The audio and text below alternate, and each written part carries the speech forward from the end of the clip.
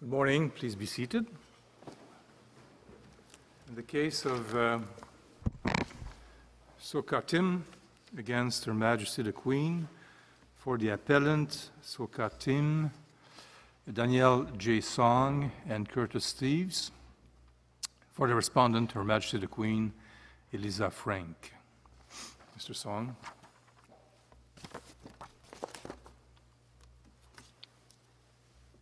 Yes, thank you, Chief Justice. Justices, good morning.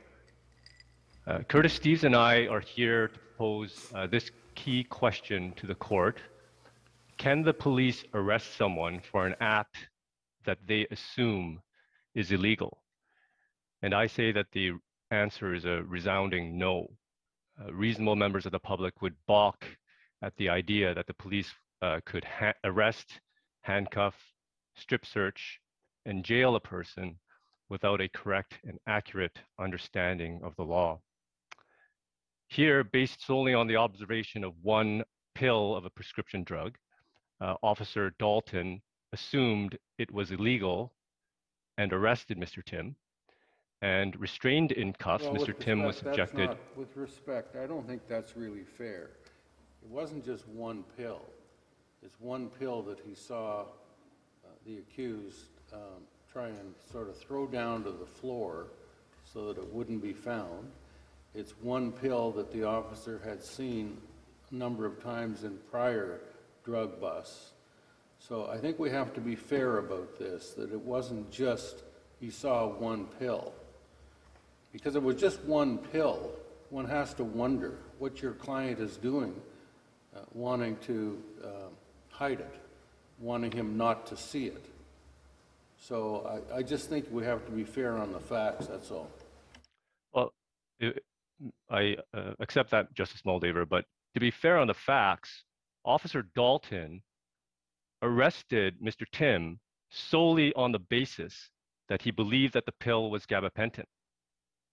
That was his evidence. And in order to assess reasonable and probable grounds, we have to assess what was in the officer's mind subjectively, and then assess whether the grounds amount to insufficient grounds from a reasonable person's perspective.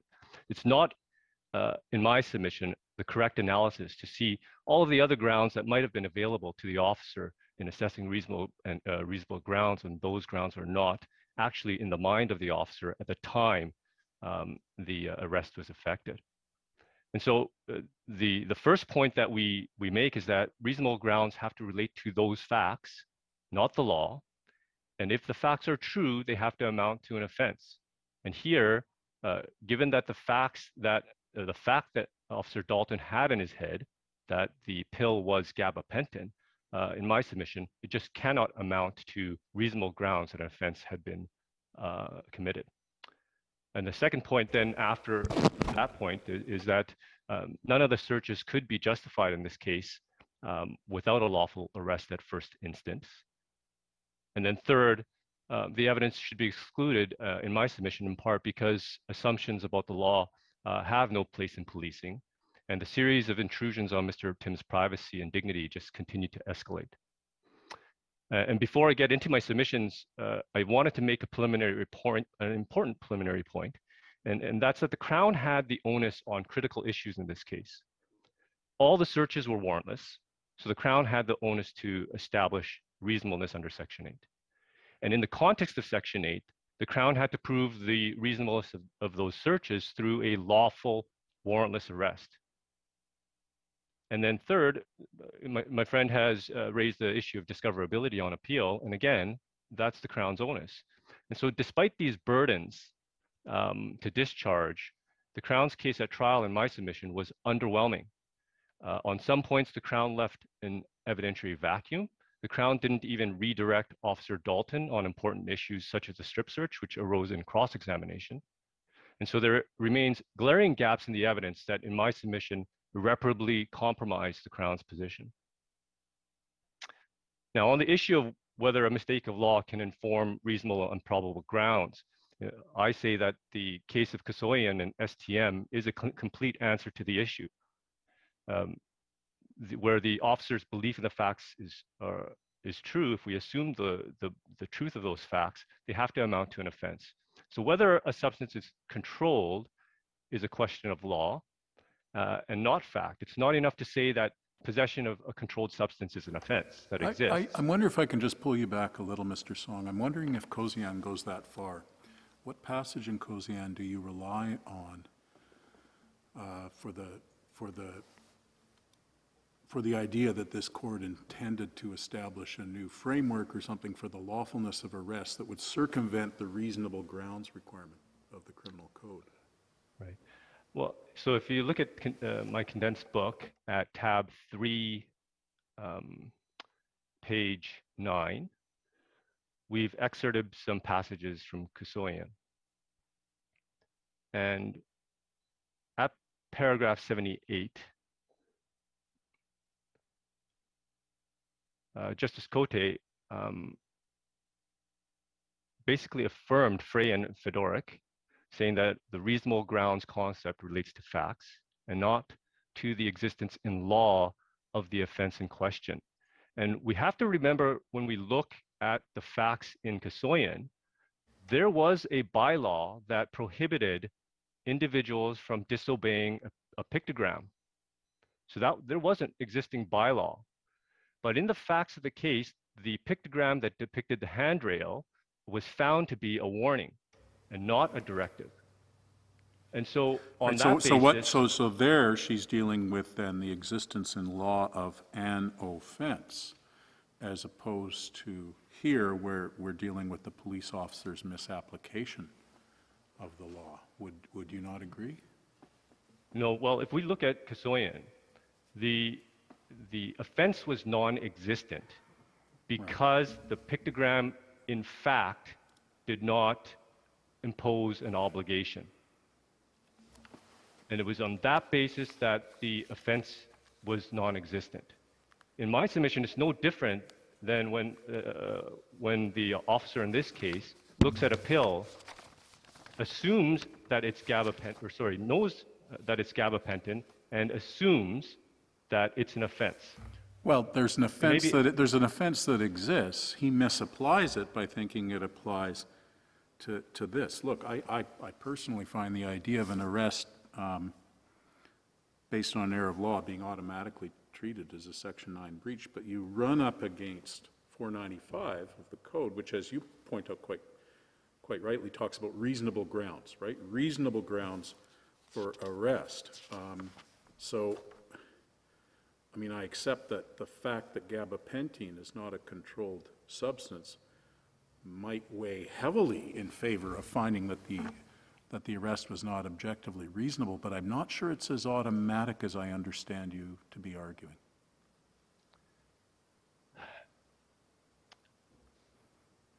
I'd like to say that Kasoyan did draw a bright line to the extent that an unlawful arrest where there's a non-existing offense is necessarily unreasonable.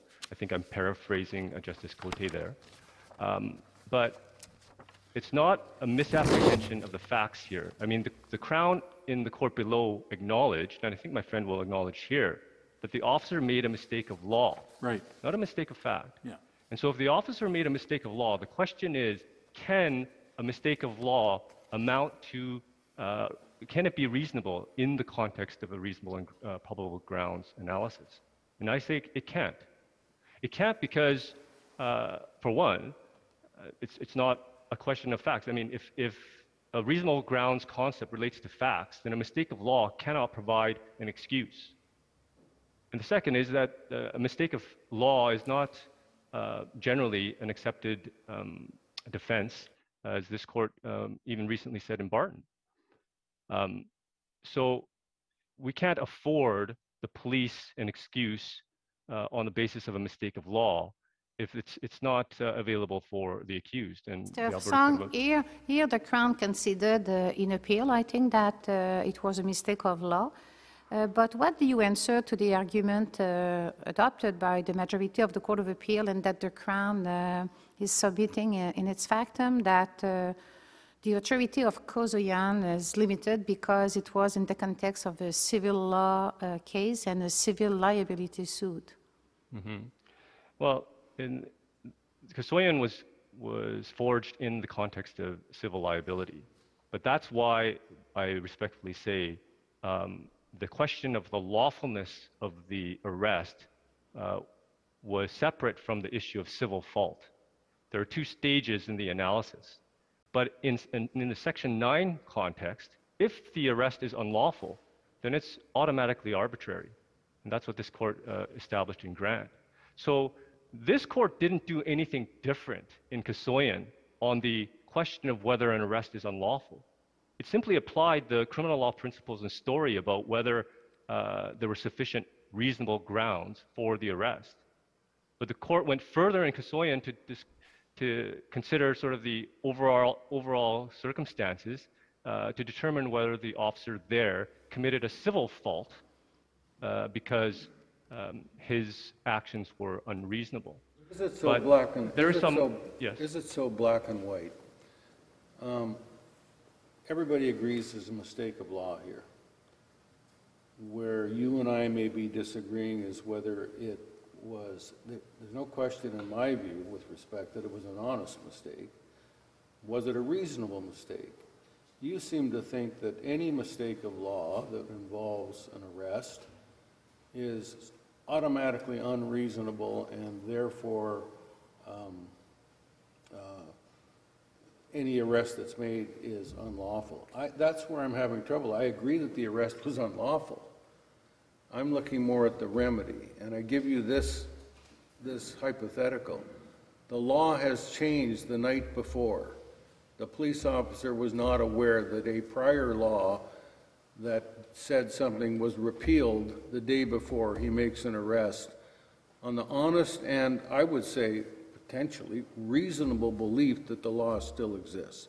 Now, unless you're going to demand the kind of perfection that I kind of hear being spoken about here, why wouldn't that go to the remedy? That's all I'm getting at. I'm not suggesting it's not an unlawful arrest.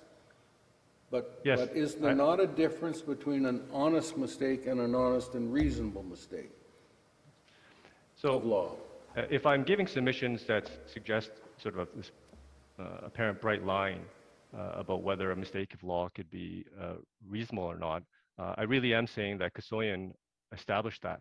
But I do agree with you, Justice Moldaver, that the question of whether the officer's belief was honest, was made in good faith, of course, is subject to the 24-2 analysis. It's sort of analogous to what I was saying to Justice Cote, is that there's a two-stage analysis in Charter when there's an application under Section 24 of the Charter. You have to establish the breach and then establish that the exclusion is appropriate. But when we're just asking ourselves whether this arrest was lawful under Section 9, in my submission, a mistake of law cannot enter the calculus. And just would run counter to some of the other jurisprudence, including I've alluded to Section 25 of the Criminal Code and the courts in the past who have said that a mistake of law can't justify, cannot protect an officer from civil liability by resorting to Section 25. So there's, if we were to import mistakes of law as permissible in the reasonable and probable grounds calculus, it would, in my submission, create a little bit of incoherence in the common law. But ultimately, I say that Officer Dalton's arrest was unlawful because his belief in the facts, if true, didn't amount to an offense. And if indeed there was a Section 9 breach, then there were 4 distinct searches that amounted to Section 8 breaches. And the Crown concedes the first 2 if there's a Section 9 breach. But I say that there was no independent justification to search the groin area and no independent justification to conduct a strip search. I mean, the Crown assumes that the search of the groin area was lawful because of ammunition falling out of the leg. But possession of ammunition in and of itself is not illegal. And at no time, this is where I stress again the evidentiary gaps, at no time did the officer say that he was conducting any searches for officer safety concerns. Now, if someone is dripping bullets for a pistol, I mean, I'm not sure whether bullets for a pistol as such are illegal, but why would you have bullets for a pistol unless you had a pistol? Right? I mean, Yes. But what I'm saying, Justice Rowe, is that there's just no evidence about the officer's subjective belief. You have to have that in order to have reasonable grounds. And before we even get to the purpose of the search, there has to be a lawful detention or arrest. If the initial arrest was unlawful, the question is, if the person is dripping, if it's raining bullets, the officer could say, you know, there's exigent circumstances, or say that he had safety concerns.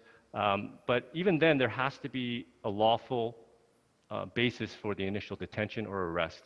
Well, For there to be a warrantless search. well, that depends on how closely connected, kind of causally, the police officer's witnessing of the raining of bullets is to the unlawful arrest. So if we accept here that the arrest was unlawful, the arrest upon the discovery of gabapentin, and I'm rather sympathetic to the idea that it is. What do you say about the Crown's argument that there is no, just as a factual basis, there's no causal connection between bullets dropping out of his pants and the fact that he's been arrested? Well, So the Goldhart analysis is not simply about assessing whether there's a causal connection. It's causal, temporal, and contextual. And indeed, the court can exclude evidence for a distinct charter breach that happens after the discovery of evidence, like a strip search in my submission, like the delay in right to counsel, like in Mian. So in my submission, if this court finds that there was a Section 9 breach at the outset, there were a series of actions that the officer took that led to the discovery of the drug. well, you say to the drug, sure, but you say that led to, but that's conclusory. Why should we reach that conclusion that the discovery of the weapons was occasioned by the unlawful arrest? Because, of course, what occasioned the search 3 is there's bullets coming down his leg. Right. But there is no, if there was no Section 9 breach, Justice Brown, what was the lawful basis to have Mr. Tim detained? Well, we can take causation back to the primeval slime. If he hadn't struck the sign, we wouldn't be here. If he hadn't got up in the morning, we wouldn't be here. So tell me about the causal connection just beyond mere, but for his parents having given birth to him, right? We need a little more proximity, if I could use the language of a humble torts lawyer. Well, like I said, you have to look at context and the temporal connection and the causal connection. It's not simply a matter of a but-for test when you deal with Goldhart. And we can't deny an individual a remedy simply because we can't prove beyond, or maybe on a balance of probability, a direct causal connection all the time between the breach and the discovery of evidence. But it is a balance of probabilities, right? It is. But I'll give you an example of Mian, which is a case that I had done before this court previously. There was no causal connection between the discovery of a kilogram of cocaine in the car and the delay of access to counsel 22 minutes later. And yet, that still resulted in the ability to request a remedy under 24(2) and ultimately an exclusion of that evidence by this court. So we cannot isolate the Goldhart analysis to simple causation. Here, it was a sequence of events that led to the discovery of evidence, and one can't say that bullets would have rained out of the leg without the officer first having conducted the strip search and rummaging around in the pockets of Mr. Tim. Who has the burden here? The burden is on the accused to establish that there would be a sufficient connection. I'll accept that. But I'm saying to the court that there is a sufficient connection between the breach and that ultimately the search itself in the groin area without a lawful arrest is itself a breach. that breach in and of itself to justify triggering 24-2. Yeah, but I mean, the search in the groin area was after the bullets. And I think that if this guy's got bullets coming out of his pant legs, if I was an officer, I'd want to see whether there was a gun there. Otherwise, the guy could just pull it on me and it's all over. Right, but the officer's evidence was that he was looking, well, the evidence was that the officer was conducting the search to look for evidence, not for a safety search. So let's assume, sorry, I think I heard. Mr. Song, the paragraph quoted from the testimony, paragraph 80 of the dissenting reasons, refers to a concern for having missed items. And the inference from that is that it was to preserve evidence. But to Justice Rowe's point, it could be missed some items because he might have a gun. And I'd be concerned. I mean, isn't that a reasonable inference based on the testimony? No, but the reasonable inference is that the officer was conducting a search incident to arrest. So in his mind, he had the power to look for further evidence. If there was a Section 9 breach here and the arrest was unlawful, then the only way we can get to a lawful search at the time that the groin was searched is if there was a proper either investigative detention or a different reason for an arrest. And neither of those exist. I don't know. If somebody's got bullets coming out of their pants, I might conclude from that perhaps they've got something to put those bullets into. And then it really seems to me to be a very fine line between looking for evidence and personal safety. I wonder, I'm with Justice Jamal. I wonder if that's a reasonable inference to draw here. Well, one might be able to say that there's a reasonable inference to draw, but there has to be a subjective basis for the belief. The officer has to, this is why I'm saying that in the case of warrantless searches, the Crown had the onus to establish a subjective belief. If there is no evidence of a subjective belief in my submission, this court can't conduct a reasonableness analysis on something that didn't exist, at least on the evidentiary record. When we change the facts a little bit, he was detained in terms of the accident. So he's already under detention that the police are investigating. That's a lawful detention. And then the officer sees him sweep this drug onto the floor. And of course, you say he's negligent thereafter and not following it up to see if it's a controlled substance. But the presumption there is that there would be a proper case, I think, for investigative detention in that regard, as opposed to an arrest. So if there's an investigative detention, what's the officer going to do while he goes to the car to check out whether this is a controlled drug or not? I don't think he's going to let the accused or the person involved kind of run around free. I would have thought he would ask the accused to come with him to the car, in which case the bullets are dropping and here we go. Is that what this case is going to turn on?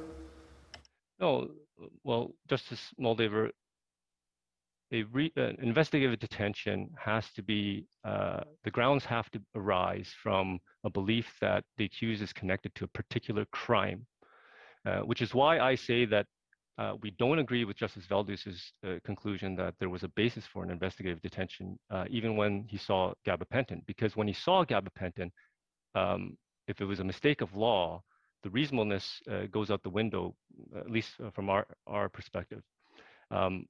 He was detained under the Motor Vehicle, or sorry, the Traffic Safety Act. But if he's detained under the Traffic Safety Act, there's no power to search that flows from that. There has to be a proper investigative detention based on reasonable suspicion that the person is connected to a particular crime.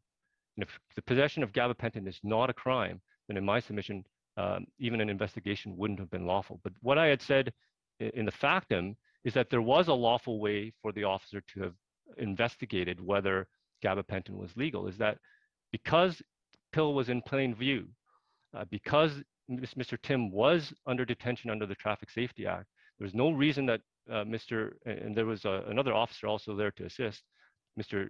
Tim would have remained at the scene. The officer could have taken the motor vehicle documents and the pill back to the vehicle, conduct his Traffic Safety Act investigation, and at the same time, investigate whether gabapentin was in fact illegal. I see that I have about 5 minutes left, but I do want to go to the 24-2 analysis. And again, discoverability is the Crown's onus. The Crown argues that there is no evidence that the gun would not have been found but for the Section 9 breach. But it's the Crown that has the onus to prove discoverability, as is stated in Stillman. And even though discoverability now, post-Stillman, is not determinative, when there's no evidence of discoverability in my submission, there's no impact under Section 24.2. With respect to the seriousness of the charter infringing conduct, we say that the absence of good faith is here where the arrest initially is unreasonable. The belief in the mistake of, or in belief that gabapentin was legal was unreasonable.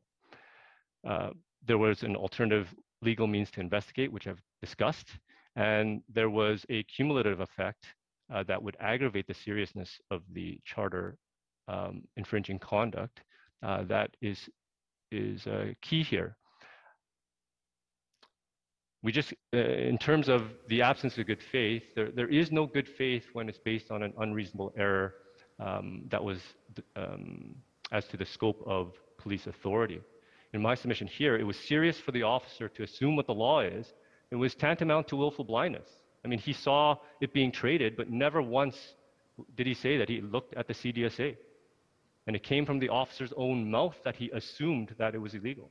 In my submission, even though it may be honest, the absence of good faith here isn't because the officer was being deliberate, but because the belief itself was unreasonable.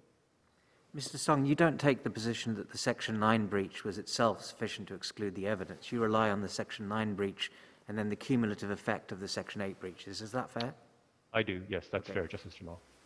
Mr. Song, on this good faith aspect, you say that there is an absence of good faith, but and here the fact that the trial judge found that subjectively the police officer had reasonable grounds, not objectively, but subjectively, can we infer good faith from that? No, because first of all, I say that it's not reasonable. You can, the finding of fact is he subjectively believed that the gabapentin was illegal. But the point is that he took no steps to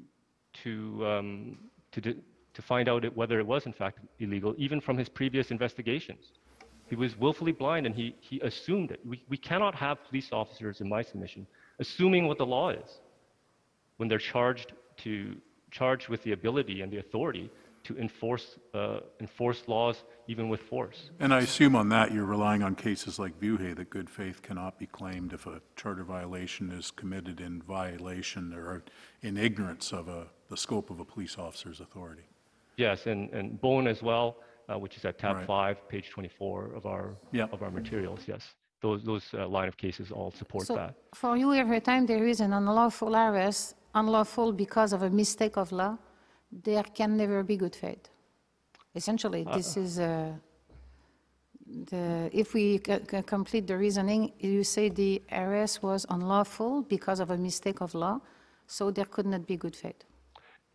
Now, on the 24-2 analysis, I don't want to sound like I'm being too black and white about that, Justice Cote. The facts here in my submission support a finding About that there was instances, no good faith. Mr. Song, we've talked about instances where the law is uncertain, where there's Yes. uncertainty in the law, but there's no uncertainty here, right? There was no uncertainty here, and the officer had many opportunities to previously to try and clarify whether gabapentin was illegal instead of making assumptions. And in fact, and in this case, he had an opportunity to do that too without breaching Mr. Tim's charter rights. It's sort of he was not a very experienced officer at the time, and it cuts both ways. But inexperience here should have called out for additional steps to confirm whether gabapentin was legal. Mr. Song, should have- Mr. Song, could you comment was there a finding of fact in first instance about the reasonableness of the belief? I mean, the trial judge, and I take your point that 3 years experience is not a lot of experience, but do you, page 8 of the judgment, when he concludes, "I'm satisfied that that was objectively reasonable, that is to say the belief, and therefore the arrest was lawful." Is that a finding of fact that has any bearing on our No, treatment? because the reasonableness of a belief is a question of law. This court doesn't have to show deference to a trial judge's finding, and the trial judge made that finding as it was conclusory, provided no other than say that the officer just had an honest belief of that because he had previously seen gabapentin traded on the streets. But a question of whether something is reasonable is a question of law. Reasonable and probable grounds, in fact, is a question of law, as this court has said in Shepherd. Thank you very much. Thank you. Thank you. Justice. Ms. Frank?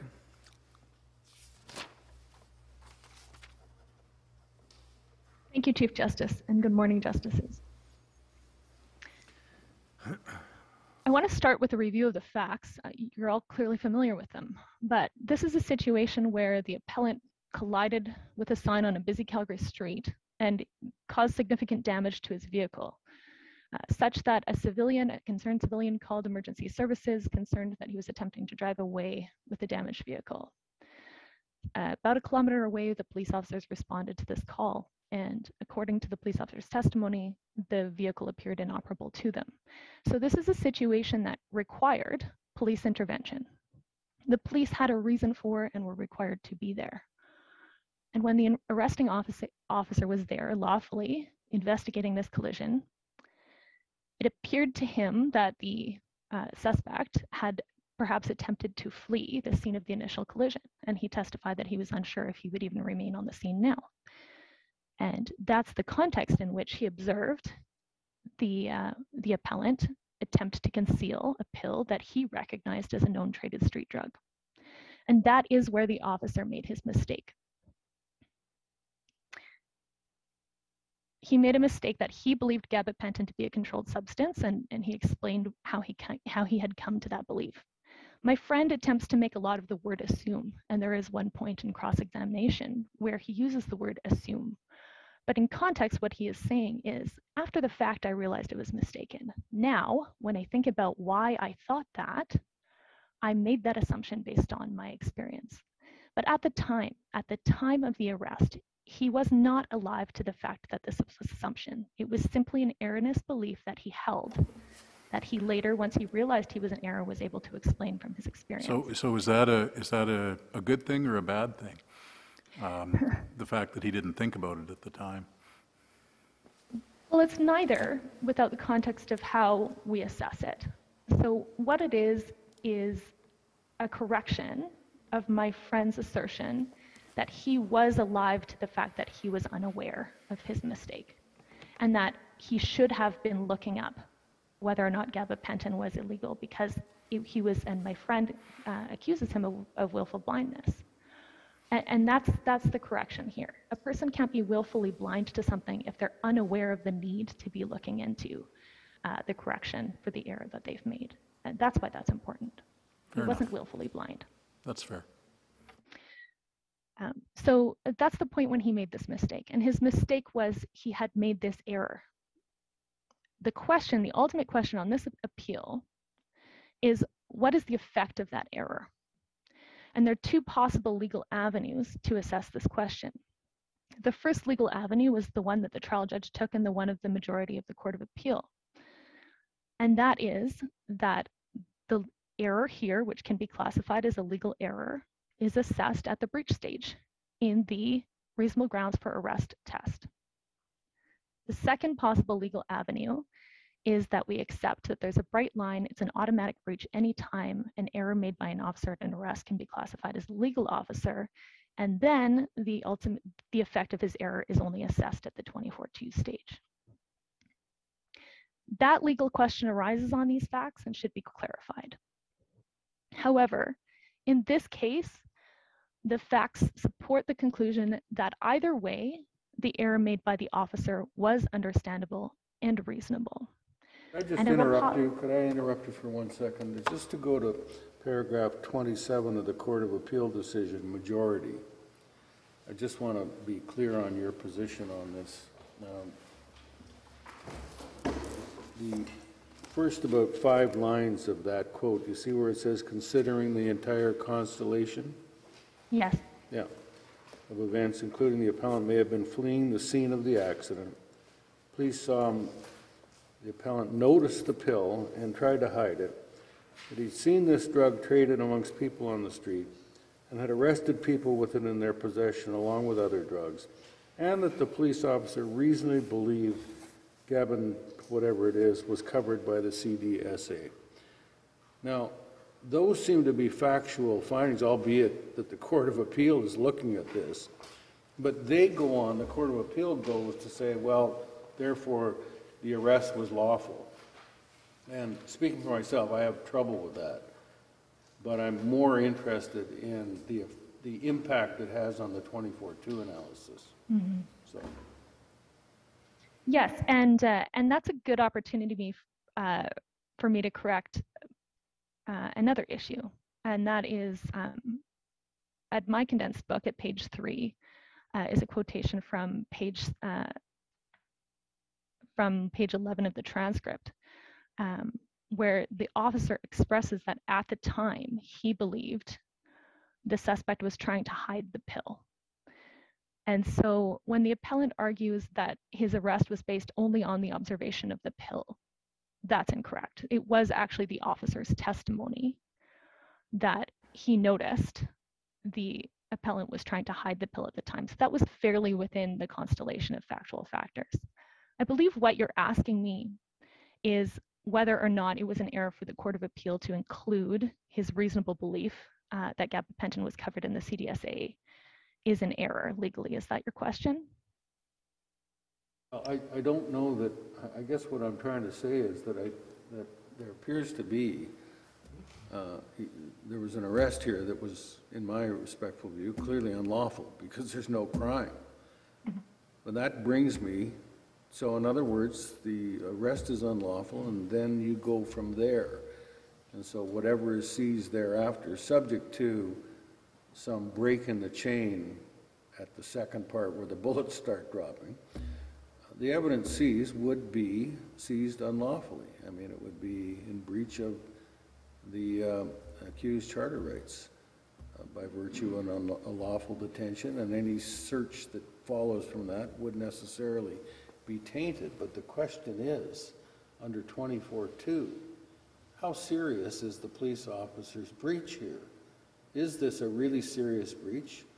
And the question I have for you is that if the breach is both honest and reasonable in the circumstances, how does that, if at all, attenuate the seriousness of the breach? That's a simple question. Thank you for clarifying your question, Justice Moldaver. And I agree that under the 24-2 analysis, if in fact there is a Section 9 breach, it absolutely goes to the first branch of the Grant test.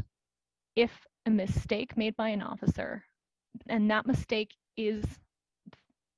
makes the breach, that mistake in itself is what has created the breach, then the reasonableness and the understandableness of that error goes to good faith. The officer made a mistake in good faith. And when the appellant argues that the absence of bad faith doesn't equate to good faith, that's absolutely a true statement of law. But in this case, when we have an understandable and reasonable error of law being made, that goes to positive evidence of good faith, and that's how it relates to Section 24-2 analysis. And that goes back to the point I was making. Regardless of whether you take the majority... Well, what do you say about Buhey that says, where this court said, good faith cannot be claimed if a charter violation is committed on the basis of a police officer's unreasonable error, well, you say it's reasonable, so let's go on, or ignorance as to the scope of his or her authority. Does that not speak to this set of facts? This is my response to that question, Justice Brown. In Kasoyan, several times at paragraph 6, at paragraphs 54 and 55, and 57 and 58, the standard required of knowledge is adequate. Adequate knowledge of the laws police are required to know. Yeah, but read on. The court also discussed this duty in Grant, Justice Cote writes for all of us. So this is quoting from Grant, while police are not expected to engage in judicial reflection on conflicting precedents, they are rightly expected to know what the law is. And then it cites to a passage in Lee that says the same thing. Yes, that's correct, and that is a true statement of law. But what it raises is the question of what is the standard required for that knowledge? Is that standard one of perfection? In order to enforce laws in this country, are police required to have a perfect encyclopedic knowledge, not just of the laws and the regulations? Well, if he and the sees charter this rights? pill as many times as he says he does, might be kind of a good thing to know whether that's a controlled substance or not. I don't think this is sort of, you know, overtly demanding. I would expect that most police officers know whether gabapentin is a controlled substance or not. Doesn't mean that he was subjectively, subjectively, deliberately ignorant, but he was ignorant of something that I would have expected a police officer to know, because it is something that he has seen so many times involved in dealing. I think that factor cuts the other way, in other words. Well, apologize. Yeah, no, it's okay. I interrupted you. The question that it raises, legally speaking, if Justice Brown, if you conclude that it was unreasonable for him not to know that gabapentin wasn't scheduled, that's your conclusion. I don't believe there's evidence on the record to say how often police encountered this. He said he had encountered it several other times, and that when he had made arrests involving drugs, people had more than one type of drug, and he had seen gabapentin Right, and you're using times. that confirmation bias to support a finding of reasonableness, and I'm just suggesting it really cuts the other way.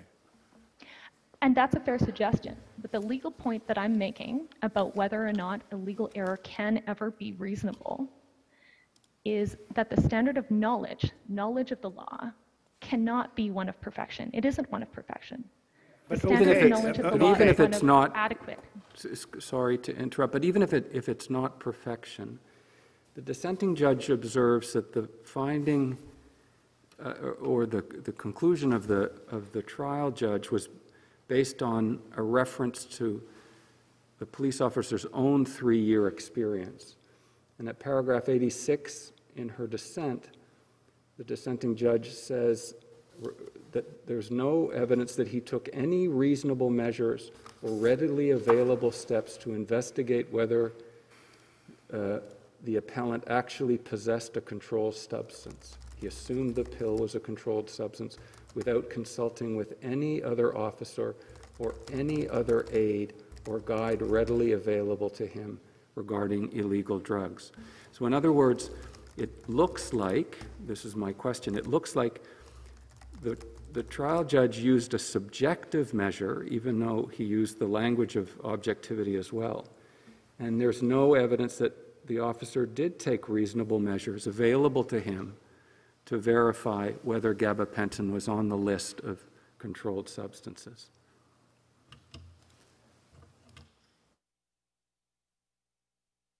I'm sorry, I heard what you said. I'm not sure if you have a question for me. Is that wrong? Is the fact that the trial judge based his finding on the officer's own 3-year experience and his assertion that he subjectively believed it to be a controlled substance, and the trial judge did not avert to the reasonable measures that the officer may or may not have been able to take to verify whether gabapentin was on the list, is relevant to whether on the facts here this was reasonable. Okay, thank you. So the question is whether or not the trial judge has conflated the objective standard and the subjective standard based on his assessment of the officer's evidence. And my answer to that is that the standard of the reasonable officer is a modified objective test. So it is what a reasonable officer in his circumstances, including his training and experience, would have done. So his experience is relevant to the objective test. So when the trial judge took into consideration his experience, that's relevant to the objective test, so is not in error. But that's all he took And- into account. It seems to me it kind of overwhelmed the analysis. But look, you've got limited time. I'd just like to signal to you, you'll do what you wish, but I would really like to hear from you at some point on your submission regarding kind of the break in the causal chain between searches 1 and 2 and searches 3 and 4. This is the bullets coming down the pants. Yes. Right. I am happy to address that right now. I think the difficulty I have with the appellant's submission on this point is he appears to be arguing that in order for a court to conclude that an officer had justification for the search, that the officer had to specifically testify to his subjective belief in creating that search. And that's not accurate. So an officer isn't required to specifically testify to every link in his logical chain of thought in forming a search. And as more than one of you justices this morning have observed, it doesn't beg the question that the reason as to why the search of the groin was necessary was obvious on the face of the facts and didn't require an explanation from this officer. Justice Kasirer, you pointed out earlier that really at paragraph 80 of the decision, it says, his stated reason for the search was looking for evidence. That was his specific stated reason for the initial search. For the initial search when he found bullets in the pockets and the phones and the pills and cash. He did not state relative to the search of the groin later at the police car that his intention was looking for evidence. He said, I saw the bullets falling out of his pants. I thought I might have missed something. And it is an available Like a gun. inference. Yeah, like a loaded, prohibited weapon concealed in this person's pants. It really goes without saying, and it does not require, as the appellant suggests, that the officer have specifically testified to that specific link in his logical chain of thought. Is it relevant, counsel, that he was handcuffed at that stage? I think it could be considered, yes, but there are certainly cases where a person who is handcuffed is still able to use deadly force with a weapon that they have concealed on their person. And so it could be relevant in the consideration, but certainly an officer dealing with an unknown suspect on the side of the road who observes bullets falling out of that person's pants not only can but should ensure the safety of themselves and the public by making sure that there's no more dangerous weapons involved in the situation. I guess the other relevance I see possibly as being a connection. You say there's a break in the nexus between the charter breaches and the search for the gun. But if he's being marched back to the cruiser with handcuffs on, isn't it all part of the same transaction from the initial unlawful arrest? Well, that's the argument. Is it a part of that same transaction or not? And I think an important point not to forget in that analysis is that he was lawfully detained for the collision investigation. He wasn't going anywhere. His vehicle was inoperable, and the investigation as to the hit and run was still ongoing. So I don't think it's clear that there's a causal connection between the fact that he was arrested and handcuffed and the fact that the bullets started falling out of his pants. He didn't testify to that. There's no direct evidence on that point. And so yes, it's a question of the Goldhart constellation of factors. All of these factors should be considered. Yes, he was handcuffed, but there's no evidence that the fact he was handcuffed is why the bullets were falling out of his pants. And we do know that he would still have been on the scene interacting with officers at the time, regardless of whether or not he was arrested. I apologize. I think I heard somebody ask a question. Oh, I had just a very quick question for you. Justice Brown referred you to Buhay, and he said, well, there is a finding of reasonableness. What about ignorance of the scope of authority? And I just like your take on what that phrase, because clearly I would have thought he's not ignorant. There's no suggestion this officer was ignorant that he had the authority to arrest someone for a non-offense. That's the scope of his authority, it seems to me. And if someone had asked him, do you think it's within your authority to arrest someone for a non-crime, I think the answer would have been obvious. So I think we should be looking more at the reasonableness as opposed to that aspect of the Buhay test. I mean, I guess it depends on how one phrases the question. Was he ignorant as to the scope of his authority to arrest for possession of gabapentin?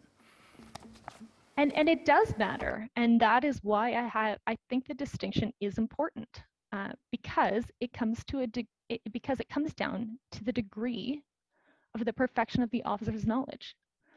It's reasonable. It would be unreasonable, as Justice Moldaver has suggested, for an officer to believe he can arrest somebody for an offense that doesn't exist. Ever since Frey and Federac, that should be the case. But it's not the same level of ignorance to say that an officer doesn't have a perfect encyclopedic knowledge of every drug on the schedule. I mean, this has broader implications. Except this is, I mean, we're going around in circles. I'm just going to tell you, but this is a drug that he's seen out on the beat, right? We're not talking about something obscure, right? And we're not asking him to decide, you know, to describe the 5 defenses in equity or something like that. Right? This is something he deals with. We are talking about a principle that has broader implications.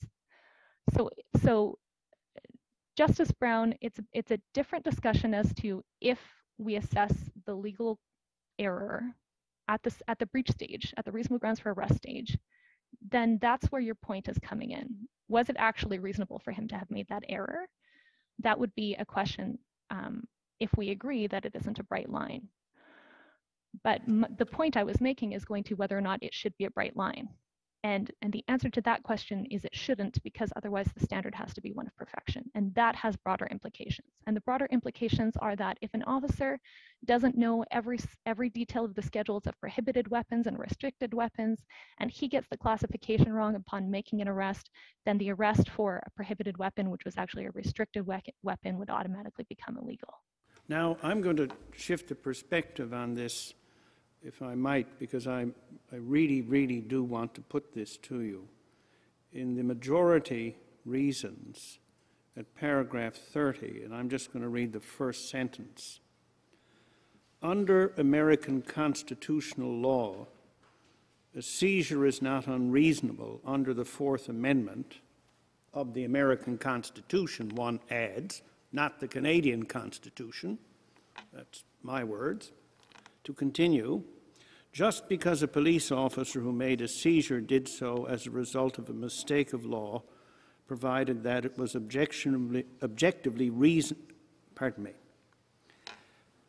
just because a police officer who made a seizure did so as a result of a mistake of law, provided that it was objectively reasonable mistake of law. And then the authority quoted is from the Supreme Court of the United States. Is this a proper part of the analysis, and did not the majority misdirect themselves as to the legal framework by relying upon American jurisprudence and reference to the American Constitution and not Canadian jurisprudence and the Canadian Constitution? I don't think, thank you, Justice Rowe. I don't think they misdirected themselves, because I don't believe that the majority of the Court of Appeal of Alberta was relying on this as authority, as legal authority. My take on this American case is as an analogy, an extra-jurisdictional analogy to what other jurisdictions are doing. And the reason they might have done that is because this is such an unusual type of case. As the authorities in Kosoyen agree, it is unusual for this type of mistake to have been made. It's rare. And there are only a few cases, and that leads me to example for Kosoyen itself. And in the discussion in Kosoyen, there's the Ryan and Eau Claire case at paragraph 73 that's discussed, where the officer arrested the nuns for distributing pamphlets. And the bylaw was actually prohibiting commercial pamphlets being distributed, not religious pamphlets. That was an error that the officer made. In that case, it was found to have been a reasonable error. And that was the only other example available of this type of error being made that I could find that's available in the material. And so it's an extremely rare situation. And I think judges and courts should be reluctant, certainly, to find that an error of law is reasonable, but that doesn't mean it's impossible. And my suggestion is that this is a rare case among rare cases where actually that error was reasonable, and whether or not the reasonableness of that error is assessed at the breach stage or at the 24-2 stage, it was reasonable based on the officer's experience. But the example from the United States, I believe, was included not because it was being used as an authority, but because there's so little authority, because this is a rare type of case, that they were looking for extrajudicial examples of what other jurisdictions do with this type of thing and whether or not the error of law should be I think maybe distinguished. my colleagues, my brothers and sisters on the Alberta Court of Appeal might look to other jurisdictions like other provinces rather than other countries. Certainly, and I think very likely they would if such examples were available in the jurisprudence in Canada for them to consider.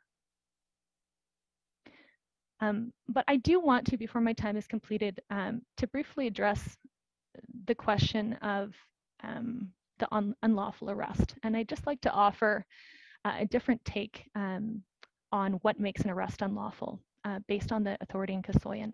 The appellant argues that Kasoyan is a complete answer. And the Court of Appeal majority says this distinguishable. And I would like to draw your attention, if I can, to how and why that's important in making the legal decision of where the reasonableness is considered here.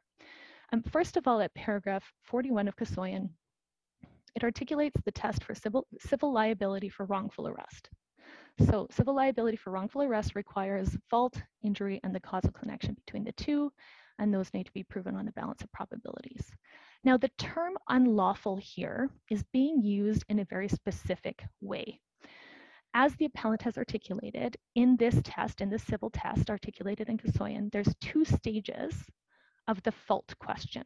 So fault is the first factor of civil liability. The fault question is assessed in two stages. And we can see that described at paragraph 42 of Kasoyan.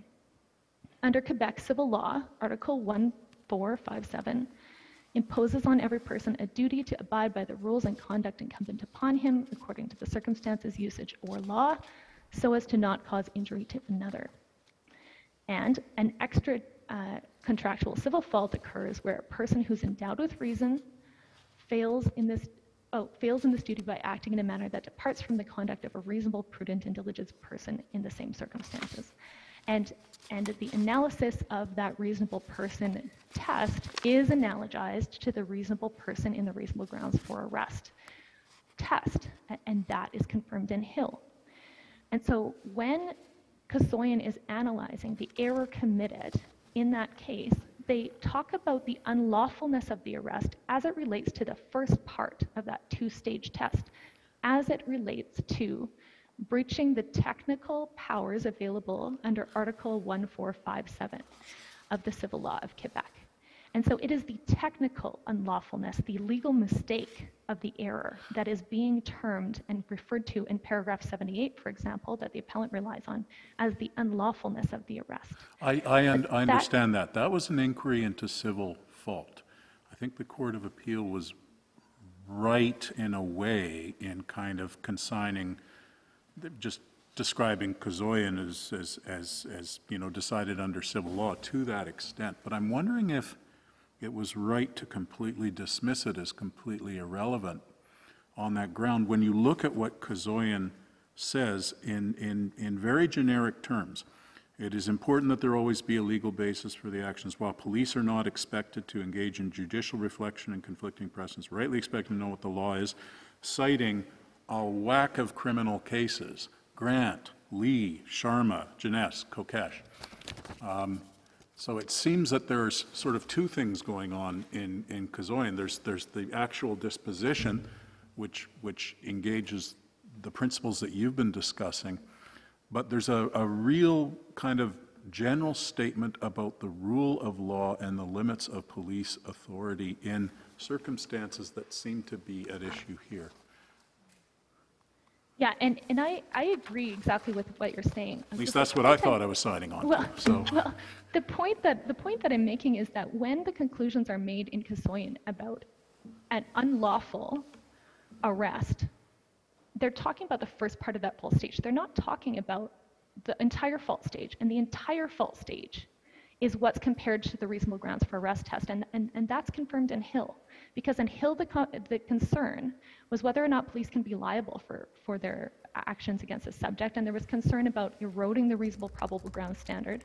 And there was concern about a chilling effect upon police arrests if they could be civilly liable. And the court confirmed in Hill, no, we're not changing the reasonable grounds for arrest. It's encompassed and it is consistent with the fault aspect here. And so it's the entire fault aspect. And the entire fault aspect doesn't assume that any mistake of law is unreasonable. In fact, at paragraph, I have this in my notes. You may be right, but these considerations, and in a way I kind of echo Justice Moldaver on this point, but kind of from the flip side of the coin, these considerations may go to the first branch of grant. Right, they may. And if they do, then clearly all of the same arguments I'm making, I would like to apply to the first grant of grant. And I could be mistaken, but my understanding is that the appellant has more or less conceded that just because an officer is mistaken in law, it doesn't automatically make his mistake unreasonable. And that doesn't automatically make his well, he hasn't conceded it this morning, so. Right. So he agrees. So the first factor, the reasonableness of the officer's mistake, the honesty of his mistake weighs in favor of inclusion. And that's where that could be considered if you disagree with me about the fact that there's an automatic breach at the arrest stage based on the analysis under Kasoyan. And I see that I'm out of time. Yep. Thank you very much. Unless you have any questions. Thank you. The reply, Mr. Song? Yes, thank you, Chief Justice. So in reply, my friend has said that it was obvious that the officer had officer safety concerns at the time that he searched Mr. Tim's groin area. But in my submission, that betrays the arguments that the Crown made in the court below and in this court. And the Crown consistently has said that the officer could have searched for officer safety concerns. Not that the officer did have officer safety concerns. That's really important in my submission. If this court is of the view that the safety concern at the time, the bullets rained down from the leg, and that's not the evidence, but the bullets came down from the pant leg. It's very important in my submission whether in fact the Crown can reasonably argue that the officer did in fact have officer safety concerns, even if he didn't testify to that, whether the evidence establishes that. It doesn't in my submission. But wouldn't the officers be negligent if they didn't do a further search in these circumstances? If, for example, there was a gun and it went off and either killed the accused or injured the accused or injured an officer or injured a citizen, an innocent bystander, surely to goodness the officers would be so derelict in their duty for not taking another look. So you can call it, oh, they didn't say they were concerned about officer safety, but the inference is, just to me, the opposite approach is they'd just be totally negligent in that case. Well, but the issue of negligence in my submission might be relevant to 24.2, but on the question of whether there was a Section 9 and Section 8 breach in my submission, we have to be clear. If the evidence does not establish that the officer did in fact, whether it's through subjective or actual testimony out of his mouth, or whether the circumstances establish that it was in his mind, we can't get to that point where we can say that that was the purpose for which he searched. It's very clear in the authorities that we cannot, even if there is a alternative lawful purpose that was available to the officer, if the officer did not rely on it, it can't establish reasonable grounds. And aside from the safety issue, before we can even search for safety, there has to be a lawful arrest or a lawful investigative detention. There is no such thing as an officer safety search pursuant an incident to TSA detention. So that's what I was getting at it earlier. And I would just say as well, I'd ask the court not to let this good faith issue overwhelm the 24.2 analysis. There's much more that we have said with respect to 24.2. Mr. Tim should not have been disrobed, standing there and probed without a lawful arrest and reasonable grounds that the strip search was necessary. So subject to any questions, those are my submissions in reply. I'd like to thank all counsel for their submissions. The court will take the case under advisement, and the court is adjourned till tomorrow morning at 10:30. Thank you.